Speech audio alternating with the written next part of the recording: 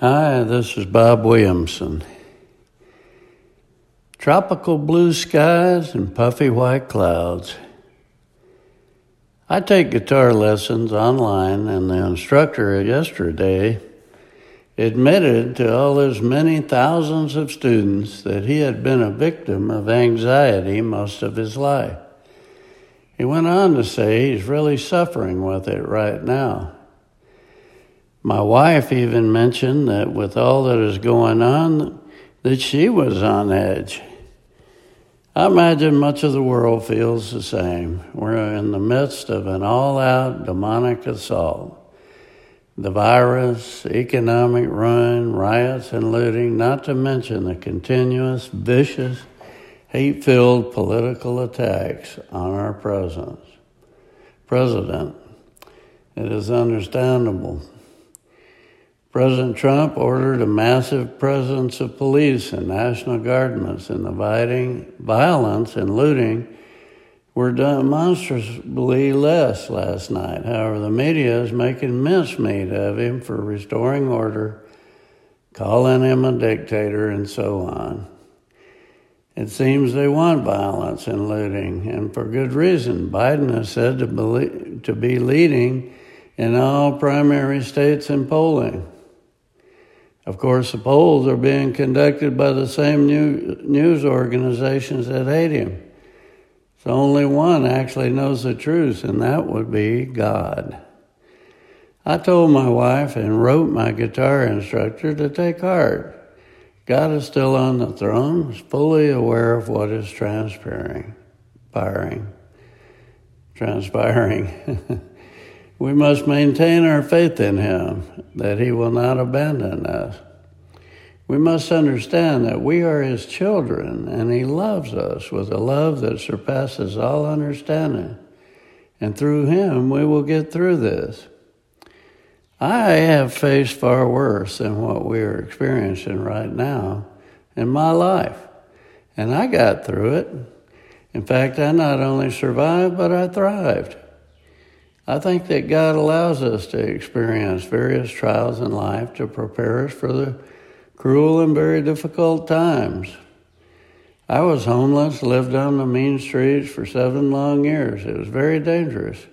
I'd seen many street people die. I was alone with no friends or family. I had no money. Was addicted to illegal drugs, which necessitated a life of crime in order to feed the demons that craved more and more drugs. I was constantly paranoid. When I was out and about on the street, I was in constant danger of being arrested and hauled back to prison, overdosing on drugs, or being killed by a rival drug dealer or a nutty street person. Worst of all, I did not know Jesus Christ as my Savior, which translated into no hope and suicidal tendencies. The word anxiety seems too tame to describe my daily mindset. It was just hopeless paranoia, akin to waiting for the guillotine to fall at any second. God looked down on my dilemma, and I looked up at him and at last surrendered to him. And that's when my life changed for the better. And I decided to follow him instead of the world. Over the decades, God blessed me with 50 years of marriage, 3 sons, 3 daughters-in-law, 7 grandchildren, all of whom are happy Christians. If that wasn't enough, he allowed me financial success and stability. It's hard to believe that my living on the street days occurred over 50 years ago. I remember it as though it happened yesterday. After the 9/11 terrorists hit our country, my entire company was panic-stricken. I assembled a management team, and when I looked around the room, most everyone was wide-eyed, and their faces were a sickly pale color. They were frightened out of their wits. I actually laughed aloud and told them that this was nothing. Try walking down the street and seeing someone who had frozen to death the night before, laying there dead as a hammer and just walking around them without a second thought about it. I told them we'd get through this and come out stronger than we were before, and we did. It is the hard lessons in life that are most helpful at times like this.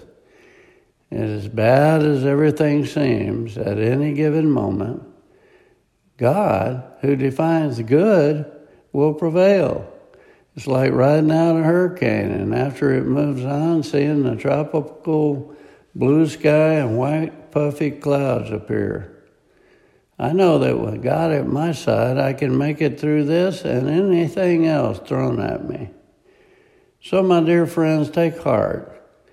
Though we cannot see the way to heal our divisive country, God can, and has promised never to abandon us, and most assuredly, things will turn out just fine for us as Christians. Keep the faith, dear brothers and sisters. Don't insult God by filling your hearts with anxiety. Instead, fill it with faith. Put your burdens on Him. Philippians 4:6. Do not be anxious about anything, but in every situation, by prayer and petition with thanksgiving, present your request to God. This is Bob Williamson. Thanks for listening.